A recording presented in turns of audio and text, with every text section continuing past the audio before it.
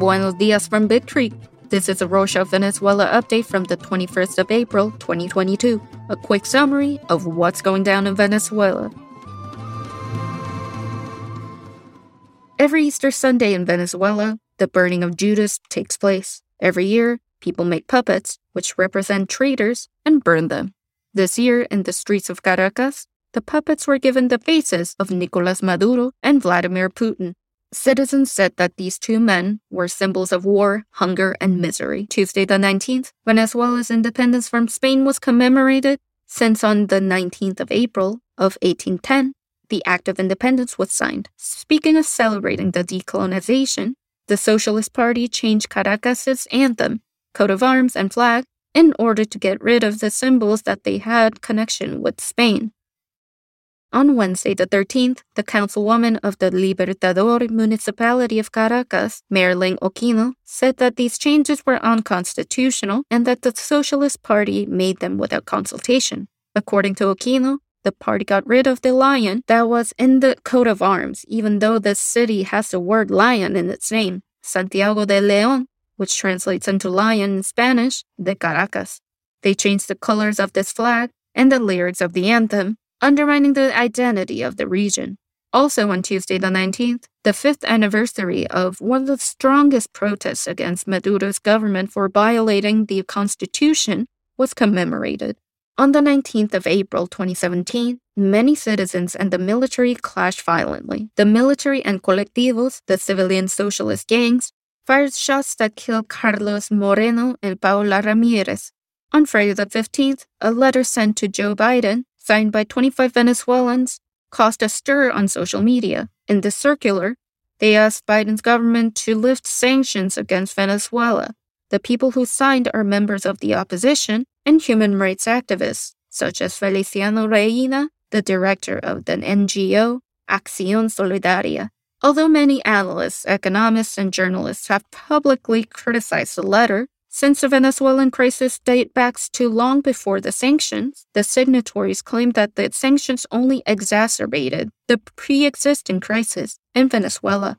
On Saturday the 16th, the deadline granted by the International Criminal Court, or the ICC, for the Maduro government to deliver its report, recall that prosecutor Karim Khan had granted the government a 3-month extension as a part of the Memorandum of Understanding signed between the ICC and the Maduro administration. On that note about the Maduro administration, on Monday the 18th of April, the Maduro government imprisoned a 72-year-old, Olga Mata de Gil, for a TikTok video. In the video, Mata de Gil pretended to sell arepas and named them after Venezuelan politicians such as Tarek William Saab, Diosdado Cabello, and Celia Flores to make fun of the public figures. The public prosecutor's office charged her with hate crime. Subsequently, the court granted a precautionary measure, and Olga Mata de Gil posted a video on social media apologizing for making fun of the members of the Maduro regime.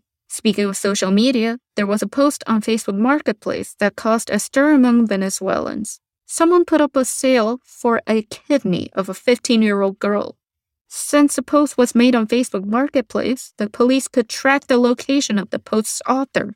Marielis del Carmen Yedir was arrested for the crime of donation for profit, although so far it has not been determined whether she was actually trying to sell a kidney or if she belonged to a gang of scammers or kidnappers. In spite of the streak of concerts with national and international artists, not everyone wants to go to Venezuela. Singer Arcángel posted a video on social media where he asked promoters to stop asking him to play in Venezuela. Arcángel assured that he will give his first concert in Venezuela when Maduro is out of the government and that it will be free. In the state of Carabobo, during Holy Week, the Dracufest, the Governor Lacava's music festival, was held. On social media, many Carabobo residents complained that the festival used up all state services. A few meters away from the festival, entire population remained without electricity and water during Easter week. On that note about power outages, in Cuba, blackouts have been increased as a result of the breakdown of the country's largest thermoelectric plant. Even though the government is well aware of Venezuela having similar issues, The current administration is preparing to send a ship loaded with fuel oil and diesel to Cuba to solve the island's electricity problems. It looks like the country that the Maduro government is supposed to take care of will have to wait a bit for a solution. On Monday the 18th, the Community of Latin American and Caribbean States, Argentine President Alberto Fernandez called on the countries of the region to review their relations with Venezuela. Fernandez assured that Argentina will recover its full diplomatic link with Venezuela, while Ecuador said that it is not yet ready to take that step. Also on Monday the 18th, Maduro's government announced that vandals had set fire in its consular headquarters in Bogotá. Maduro urged Colombian President Iván Duque to protect and safeguard his diplomatic bases, despite the fact that their diplomatic relations are already broken. Some news on education. Delegates from the Ministries of Higher Education of Venezuela and Guinea-Bissau met to establish new agreements between the two countries.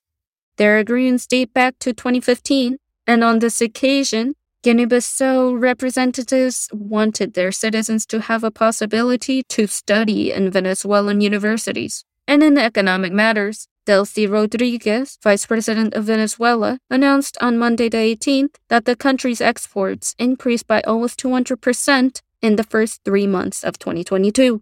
Also, imports grew almost 100% compared to the first quarter of 2021. Within the country, hotel occupancy during Easter week increased by 50% since 2019. In Caribbean regions, such as Los Roques and Margarita, hotels were almost full. The majority of tourists came from other parts of the country. Now, some updates on the COVID-19 pandemic. In the latest report, the Minister of Communication, Freddy Ñañez, announced that only 7 COVID infections and 1 death have been registered in the past few weeks. On Friday the 15th, Venezuela received a shipment of more than 2 million vaccines from Russia.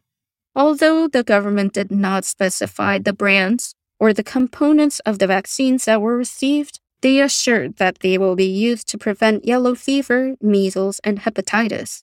Moving on to some environmental news. On Monday the 18th, the NGO Provita announced that a camera trap system was installed on the Macanao Peninsula on Margarita Island. These cameras will monitor the species that coexist with the yellow parrot. The aim is to create strategies to reduce human impact on the local fauna. And to close this edition, we have some sweet news. A group of people in Venezuela broke the Guinness World Record for the largest chocolate bar.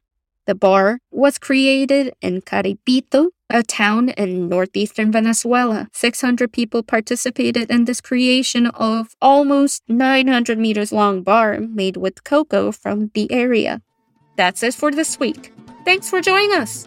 Want to help us out? Subscribe to our show. Let us know your thoughts and ideas by emailing us at venezuela@rorschach.com or follow us on Instagram at Rorschach Venezuela and Twitter at RorschachV.